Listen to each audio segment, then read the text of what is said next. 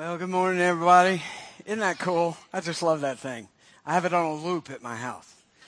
No, I don't. It would drive me crazy, but it's really cool. Every once in a while, from time to time, we take a Sunday, and during our conversation, our Sunday message, we talk about one of what we call the hard sayings of Jesus. And so this is a holiday weekend. Thank you, by the way, for making my church part of your New Year's weekend.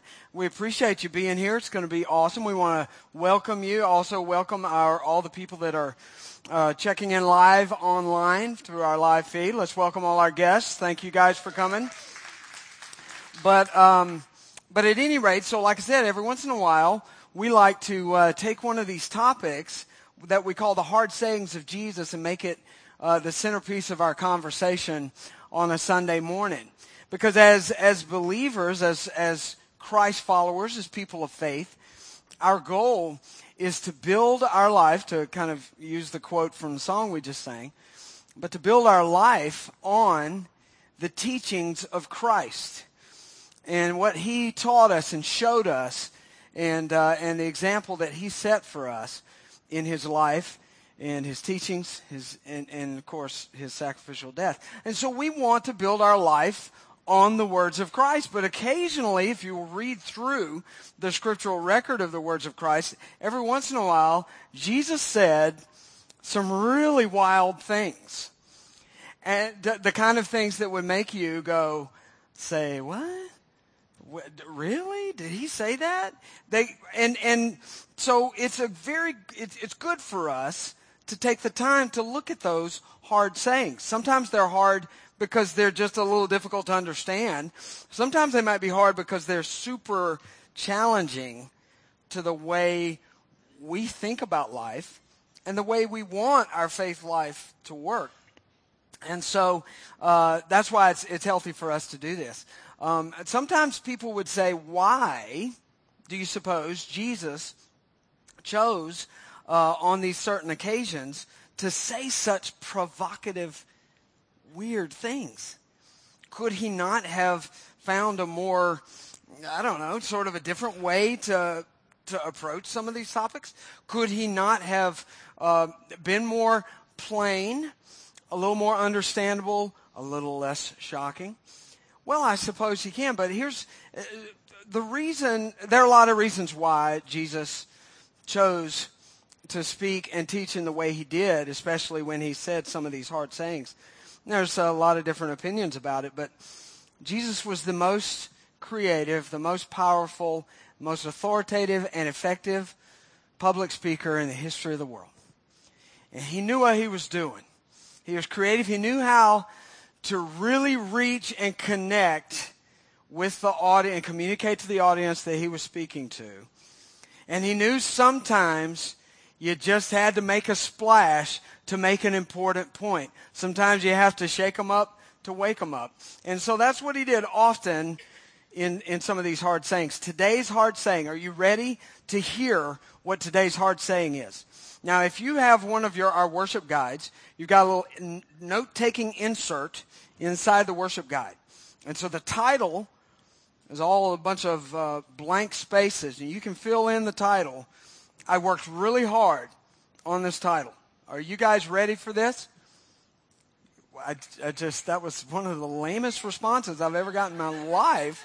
I'm not saying you're lame. I'm just saying I need more from you. Just do. I'm sorry. So are you ready for this title?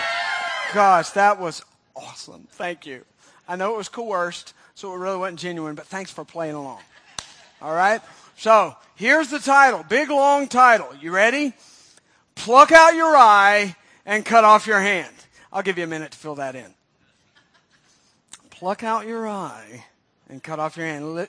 Jesus actually said that in some situations we should pluck out one or both of our eyes and cut off one or both of our hands. And we're going to look at this hard saying and try to figure out what in the world is going on. So we're going to find it in Matthew chapter 5, verses 27 through 30. And in verse 27, 27 and 28, he sort of sets it up, and then he gets to this punchline, which is the hard saying. So let's take a look. If you don't have your Bible with you, you can see it on the screen here in a moment, or you can look it up in your device. It's written also on the sermon notes insert. So Matthew chapter 5, verse 27 through 30. Jesus said, "You have heard the commandment that says, 'You must not commit adultery.' But I say to you, anyone who even looks at a woman with lust has already committed adultery with her in his heart." So, verse 29 says, "If your eye causes you to lust, gouge it out and throw it away. It is better for you to lose one part of your body than for your whole body to be thrown into hell." Verse 30, "And if your hand causes you to sin, cut it off and throw it away. It is better for you to lose one part of your body than for your whole body to be thrown into hell." All right, that's it. Thank y'all for coming. Appreciate it. So did Jesus just tell us that we're supposed to? I mean, does he say what? Does he really mean for us to literally, physically gouge out our eye and cut off our hand if our eye causes us to sin via lust, or if our hand were to cause us to sin by, he doesn't say it here, but presumably by taking something, stealing something, striking someone, touching someone inappropriately? Is that what Jesus is telling us to do? To literally and physically remove these parts of our body that cause us to sin? Here's my answer. No. That's not what he's asking us to do. He's not asking, and here's why I know that.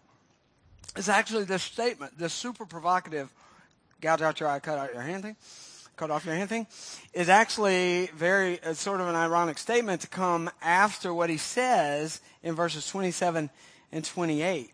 Because we just read where he said, he was talking about the act of adultery, of committing adultery, of having sexual relationship with someone that is married to someone else, someone that you are not married.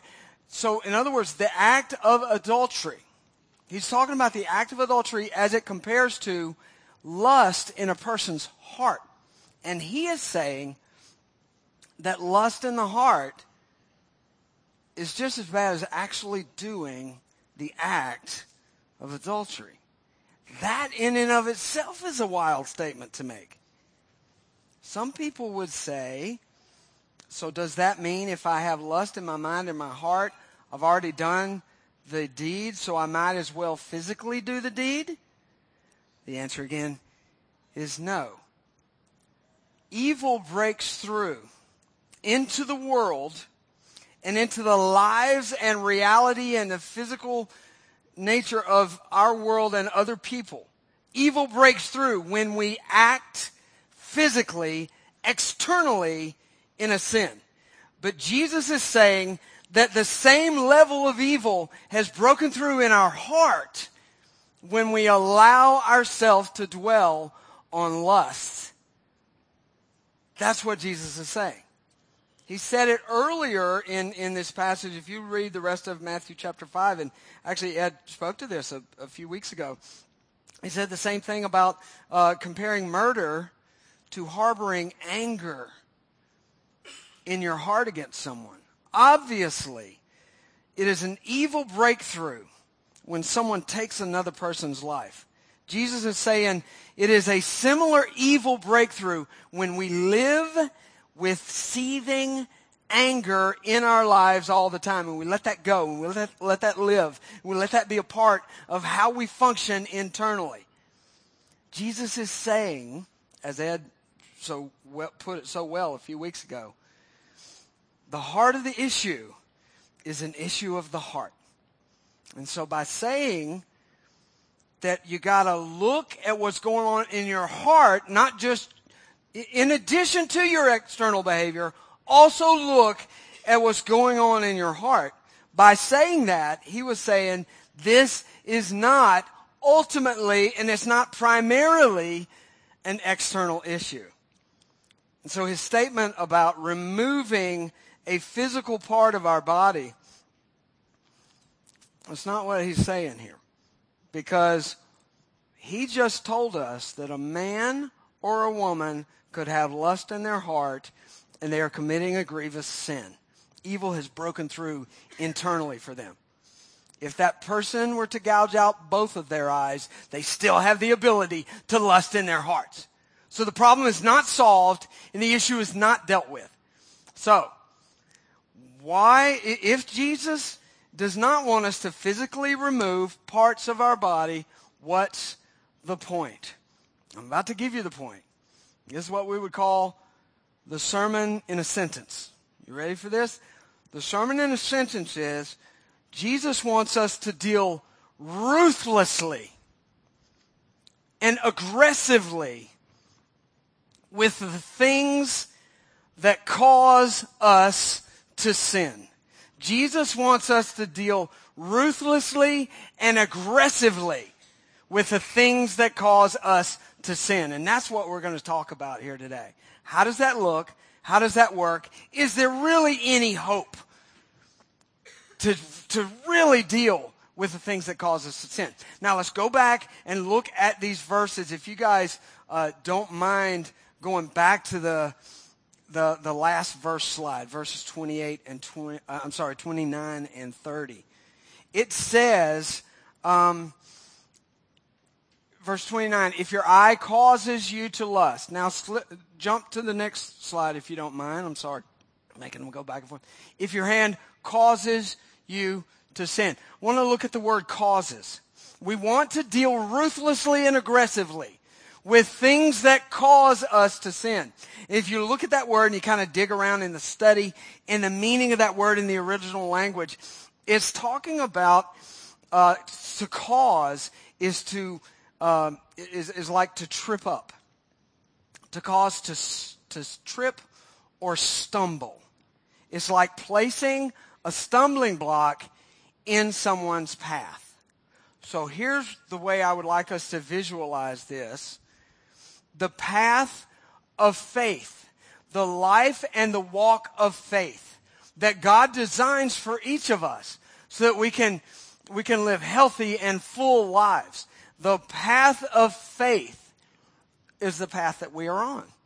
And as we walk on this path, there are going to be things that are in our path that could cause us to stumble. You ever been walking or running on a trail, and a trail might be kind of smooth, but all of a sudden there's a tree root that sticks up just a little higher than the ground? Anybody been in that situation?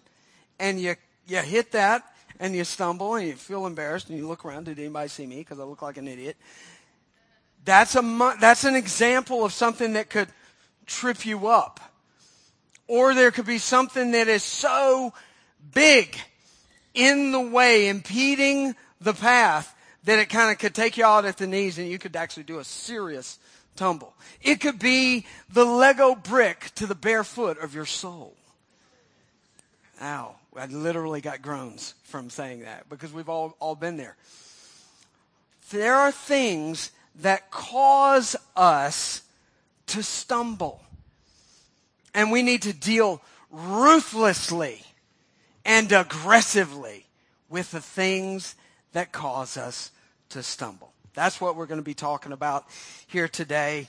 And so the first idea that I would like to throw out is that it's super important for us to identify our stumbling blocks. Identify the stumbling blocks in your life. In other words, pinpoint the thing. Point to the sin. Name the problem that for you specifically and repeatedly has been or could continue to be a problem. Identify the stumbling block. Name it. Call it out. And be honest and humble about it. This is very difficult to do. But the wisest, bravest people I know are those that name and call out their stumbling blocks. When I hear a person say to me, or in a group, or in some sort of relational context or conversation, honestly, I hear somebody honestly say, I've got a problem with my temper. I say, wise, brave soul. They're calling out their stumbling block. They're looking at it and they're saying, this is a sin. This is a problem for me. Perhaps it's anger for you. Perhaps it's fear for you. Perhaps it's unforgiveness.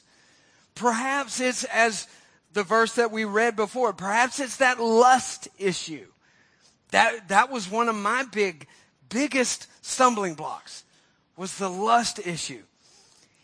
And I'm telling you guys, if we think that we can manage and control these stumbling block type of things without calling it out and bringing it in faith to our God in prayer, we're fooling ourselves.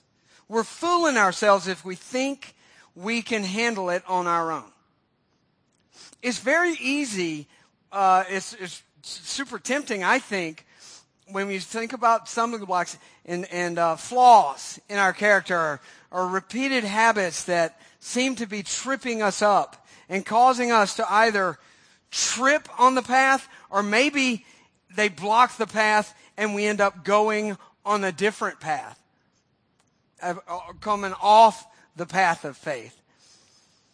Whatever it is, it's super easy for us to minimize or compare when it comes to looking at our stumbling blocks. We can say, hey, it's not that bad.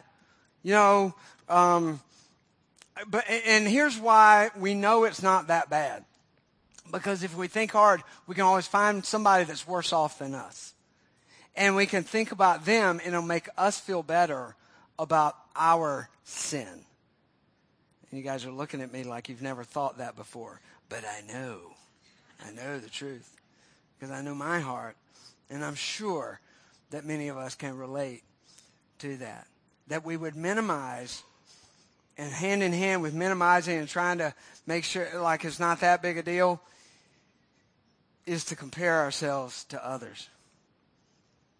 But we need to lay down that temptation to cover ourselves and uncover the real truth about our stumbling blocks and bring that to the Lord. And bring that under what I like to call, and this is sort of a churchy phrase, all right? I want to throw this out to you. Is to bring something, what we call under the lordship of Christ. You guys ever heard that phrase before? To bring something under the lordship of Christ. What that means is to take an area of my life and intentionally and purposefully drag that into my conversation with the Lord. And drag that into my relationship with God, where it's a point of conversation between me and God. Where it's something I regularly talk to the Lord about. That I don't try to ignore. That I don't try to kind of keep pulled off into the corner so that I could go do the kind of Christian-y, churchy things that I like, that give me good vibes, and then just ignore that. But to literally say, I can take my stumbling blocks and I can drag them into these moments with God when I'm trying to pursue the path of faith. What would 2019 look like for us if we got comfortable bringing our sin habits and problems and mistakes and, I did it again and I can't seem to break this habit? If we could bring those things into the light of our real moments with God. I spent a lot of time in my Christian faith and in my path of faith thinking that the way to get the best moments with God, the most momentum and growth and maturity as a Christian, was to keep all of that stuff off to the side until I could figure it out and get better at it.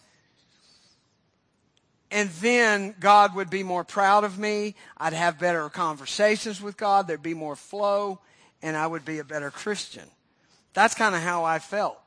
But that's not the gospel. The gospel is you bring all of you to all of him.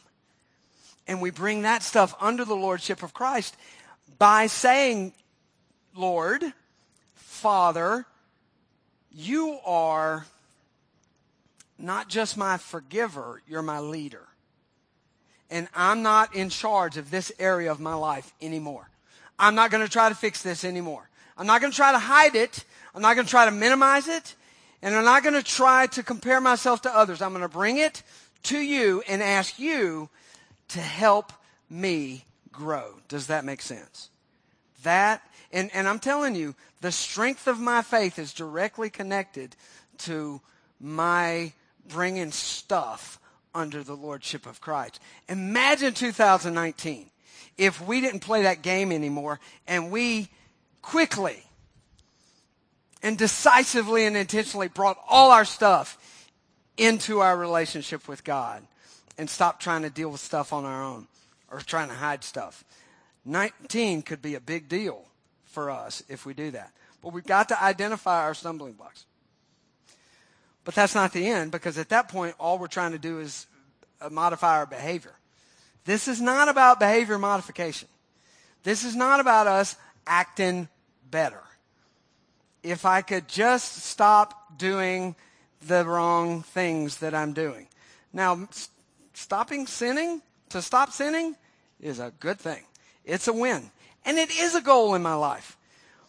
But here's what I'm realizing. It's not just about identifying what is the sin. It's identifying, it's digging deeper. So that's actually the next point. Dig to the source. Dig to the source. Let's dig deeper and let's find out what really is going on. This is beyond the behavior question. This is the why question. This is the why do I do the things I do? Well, I mean, there are some obvious answers to the why question, which is, why do I sin? Well, because I'm a human being, and that's what human beings do. We sin. That's just the way it's been since Adam and Eve, the first human beings, committed the first sin. That's what happened. That's what we all do. So obviously that's part of the why. But there are deeper, more specific, and sometimes unique answers to the why question for each of us. Have you ever heard the phrase, somebody set in their ways, W-A-Y-S? Anybody here set in their ways? I am. I love my ways. Don't mess with my ways, because get off me. That's that. We know what it's like for somebody to be set in their ways, the ways that we live. We all have our ways. Peter Frampton said, "Baby, I love your ways every day." What do you people listen to? I mean, classic rock? No one? Okay, we'll edit that out of the recording. But we all have our ways. But do you know behind every one of our ways is a wound? I got heavy real quick. But the reason we act, the reason we are the way we are, and the reason we do the things we do, has a lot to do, with the fact that we're sinful human beings, as we said before. But specifically for us in our stories, there have been particular things that we've been through. Particular sins that we committed that opened the door to certain patterns in our life. Particular wounds that were inflicted upon us that made us targets, if you will, for some tough stuff, for some wounds that ended up shaping the way we believe and think about life, about ourselves, and even about God. And so our ways are often shaped by our wounds. Now, I want to share a passage with you, and it's actually in your It's in your notes. We actually skipped over this verse. I'm sorry, back there, Trip. It's 1 Peter 5. Can you go find 1 Peter 5 for me? 1 Peter 5, verse 8 says, stay alert. Watch out. Your great enemy, the devil. Watch out for your great enemy, the devil. He prowls around like a roaring lion, seeking whom he may devour. Thank you, Trip. There's an assignment that our enemy, the enemy of our souls, the devil, has for each of us. Jesus explained that he wants to steal, kill, and destroy. He wants to take from us. He'd like to squash us. He'd like to ultimately crush us if he could. He'll settle for a stumble. He'll settle for a diversion. He'll settle for a distraction. But ultimately, he wants to destroy what there is about us. And there's an assignment over me, and there's an assignment over you. He's got a plan. He's got a strategy. And if we're not alert to the ways that he wants to attack us, then we're sitting ducks. So what I'm saying is we can sort of intercept this whole process by being willing not just to identify what our stumbling blocks are, but to also say, why is that particular stumbling block such a big deal to me? There's a why behind the way I live. And a lot of times the why leads straight to a wound or some sort of traumatic event or some sort of thing. And I'm sorry to go all Dr. Phil on you. But the point is that if you're serious, if you and I are serious about wanting to get to the root, about dealing ruthlessly and aggressively with the things that cause us to stumble and cause us to mess up our faith journey in this path, if we're serious about that, then we're going to have to ask these hard questions about why. There's another verse in Psalm 139 that I'd like to show you real quick. Psalm 139, verses 23 and 24. David, the psalmist, says, search me, O God, and know my heart. Test me and know my anxious thoughts. Point out anything in me that offends you and lead me along the path of everlasting life. Now, this is the good news. You know, we're talking about all this deep stuff, that we have wounds that have shaped our ways. If we're going to ever get down to the real ask and question of the bottom line issue of why we do what we do, it's going to lead us into it's going to be those are hard questions, and they're hard conversations to have. However, this Psalm 139, talks, even before it gets to these verses we just read, talks about how that God knows us inside and out. He knows everything about us. He is the author of our story. And here at the end of this psalm, the psalmist cries out, search me, O God, and let me know if there's anything in my heart that offends you. Now, when I read that, I was like, ooh, I know there's a ton in my heart that offends God. I could make you a list. So I started studying that word.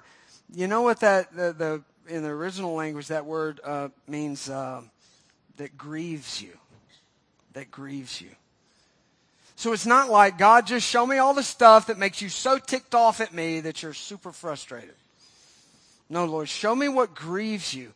God, did you know that God grieves over the sin that breaks us? Do you know that God grieves over the things that break our hearts? Grieves over the choices that we make? God grieves over all the stuff in our lives that is keeping us from being fully alive. And if we could have a conversation, an ongoing conversation with God that included this question, Lord, what is it in me that grieves you? Then God could help us, and He could show us all the stuff that is behind the ways that we live our lives. So if you are interested in getting to the bottom of why we do what we do, I encourage you, pray that prayer. Lord, show me what is in me and in my story that grieves you. I used to not want to pray that prayer because I was kind of afraid what I was going to find. Because, there's some dark stuff in my past, in my history. A lot of stuff I regret. A lot of stuff I don't, it's like God wants to walk through these parts of my heart, and I'm like, Lord, I don't even go there. There's places in my heart I don't even go, much less to kind of go through it with you. But there's no way around it, guys. If we're going to deal ruthlessly and aggressively with everything that causes us to stumble, we're going to have to come to this point where we say, Lord, I will let you guide me through this. And I will tell you that we need help. This is something that we need help walking through.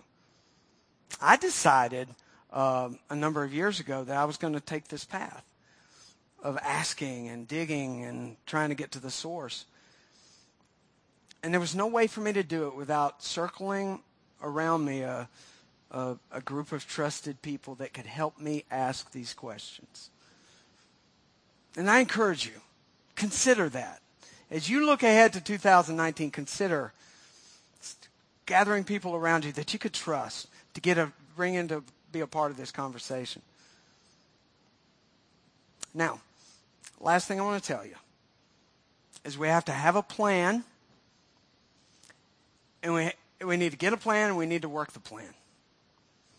Get a plan and work the plan. If you want to find out what's the source, how to start getting free, how to start living free from the stuff that has been a stumbling block for you in the past, you're going to have to get a plan, and you're going to have to work the plan. Now, the plan is going to be super practical. All right? Super practical. Remember, this whole conversation started with Jesus saying, if something's causing trouble for you, if something's leading you to sin, gouge it out, cut the hand off. Radical statements. Your plan is going to need to be practical. There are things in our lives that need to be removed.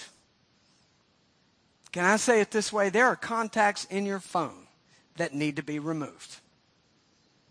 There are toxic relationships that you need to reassess and get a plan for how to keep yourself safe and protected from toxic people. There are channels on your cable package that need to be removed. If your eye offends you, gouge it out. If you are serious about wanting 2019 to be different than 2018 and all the years before, if you are serious about wanting to be different, about change coming, about living fully alive as opposed to living the way you always have, there are things that will need to change. And there will be practical changes that need to be made. I have a friend in the men's group that I lead on Tuesday nights. We actually have a couple Tuesday and Thursday nights, meet at different places around town. And we get guys together and we talk about this kind of stuff. We talk about the why. We talk about the stuff that needs to be removed from our lives. So I had a guy who came to me and he almost lost his whole family over the issue of lust and sexual sin. All right? And in the process of God rescuing him from that and saving his family, you know what's something he did? And I'm talking, this is one of the coolest, hippest, youngest, sharpest guys I know. He got a flip phone. You're looking at me like I'm an idiot. He got a flip phone in 2017. He ditched his smartphone. Why? Because he was aggressively and ruthlessly removing something that was causing him to stumble. Flip phone. So I'm sending the group text, hey, remember tonight's Route 1520, blah, blah, blah. And all he's getting is, these blocks and stuff, because he can't get emojis on his flip phone. He can't get punctuation on his flip phones. Guys are responding in the group text with thumbs up, and he gets nothing. The guys under his command wore him out, ragged him constantly about his flip phone. Kept his flip phone for 18 months. because he needed to break free from one of the sources of the thing that was causing him to stumble. I'm not saying, I don't know. I'm not the flip phone police, but I'm telling you this. I used to have on my phone a little cover, like a protector, like it was actually like a little wallet, and you'd open it up and then see the screen. I stopped doing that. I now have listen, your spouse needs to have access to your phone. They need to know the passcode. They need to have access to your contacts. They need to know who you're texting. They need to know who your friends are and who your followers are on social media. Don't look at me stupid. I'm serious. Your spouse, they're people that you're friends with you shouldn't be friends with. We gotta have a practical plan to bring safety and health and real intimacy back in the relationships that matter. So your plan is going to be practical. But your plan is also going to address the true source of the issue. Let me tell you something. In Luke Skywalker's Jedi training, and yes, we're going there. In Luke Skywalker's Jedi training, in the second, it was episode 5, but in the second movie that came out in the 70s, he had to go into a dark cave to seek out some of the stuff about the internal deep darkness in his own heart. And he saw stuff in there he didn't like, and none of us understood, but we do now. Listen, Jedi. Listen, my Jedi friends. We got to go into the cave. We don't go alone. The Master, Jesus Christ, walks us through the dark caves of our heart. And he will show us where the wounds are. And all we have to do is trust him. He'll do it at the right time, in the right place, when we're ready. And we will, little by little, week by week, month by month, and year by year, become healthier, more whole people. And we'll stay on the path. And we won't be sidetracked. And we won't stumble our way through the rest of our lives. This is what God is calling us to. Ruthlessly and aggressively addressing everything and removing things in our life that cause us to stumble. You know something, we'll wrap this up here. Something I love about the Christmas season. I love so much about celebrating Christmas. I love you'll go through the history of the weirdness of how Christmas became a Christian thing. Is strange. Why December? December doesn't even, Jesus wasn't born in December, right? All this stuff. But you know what I think is cool about celebrating the birth of Christ or remembering the birth of Christ in December is because it's the darkest month of the year. It's, the days get shorter, the nights get longer. And isn't it fitting that we celebrate the light of the world coming in the darkest time of the year?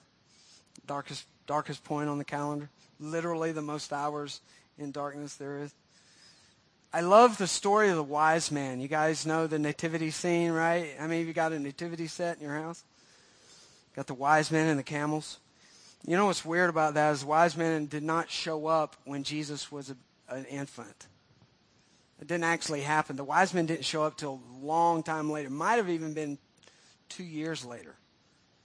Is that weird?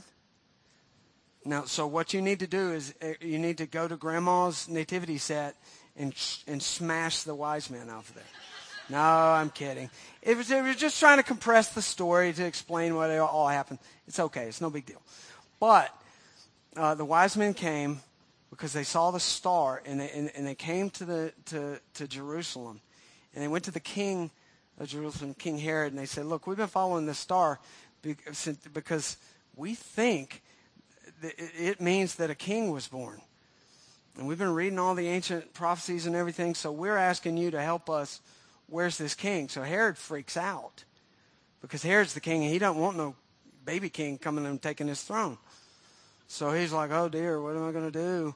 And so he says to the wise men, "Well, hey, good luck. We think it's going to be in Bethlehem. At least he was born there, trace it down, track him down, figure it out. But when you find him, come tell me, because I want to worship him too. Wink, wink. Really what he wanted to do was wipe him out so that his throne wouldn't be in trouble. So the wise men went and eventually did find Jesus, and they worshiped him. They brought him offerings, gold, frankincense, myrrh, and there's a lot of cool meaning behind all that. But when it was time for them, when they were done worshiping him, it was time for them to go. There's this verse in Matthew chapter 2, in verse 12, it says, but God warned the wise men in a dream not to go back to Herod, so they returned to their own country by a different way. And that just means that God said, don't go to Herod, because he's up to no good, and leave in secret in a way that Herod can't chase you. So that's what that means. But you know what's cool about the symbolism of them saying that the wise men went home a different way? It's sort of symbolic, okay? It's that when you encounter Jesus, and when you have a worship moment with Jesus, and you bring him your offerings, and you bring yourself to him, and you bring all your stuff to him, even your stumbling blocks and the junk of your life, and when you have this encounter with Jesus, you are never, ever the same after that. You're never the same. And you will get up from that encounter, and you will leave, and you will be different. And you will go home a different way. You know what? 2019 doesn't have to be exactly like 2018 was. We can go into 2019 a different way.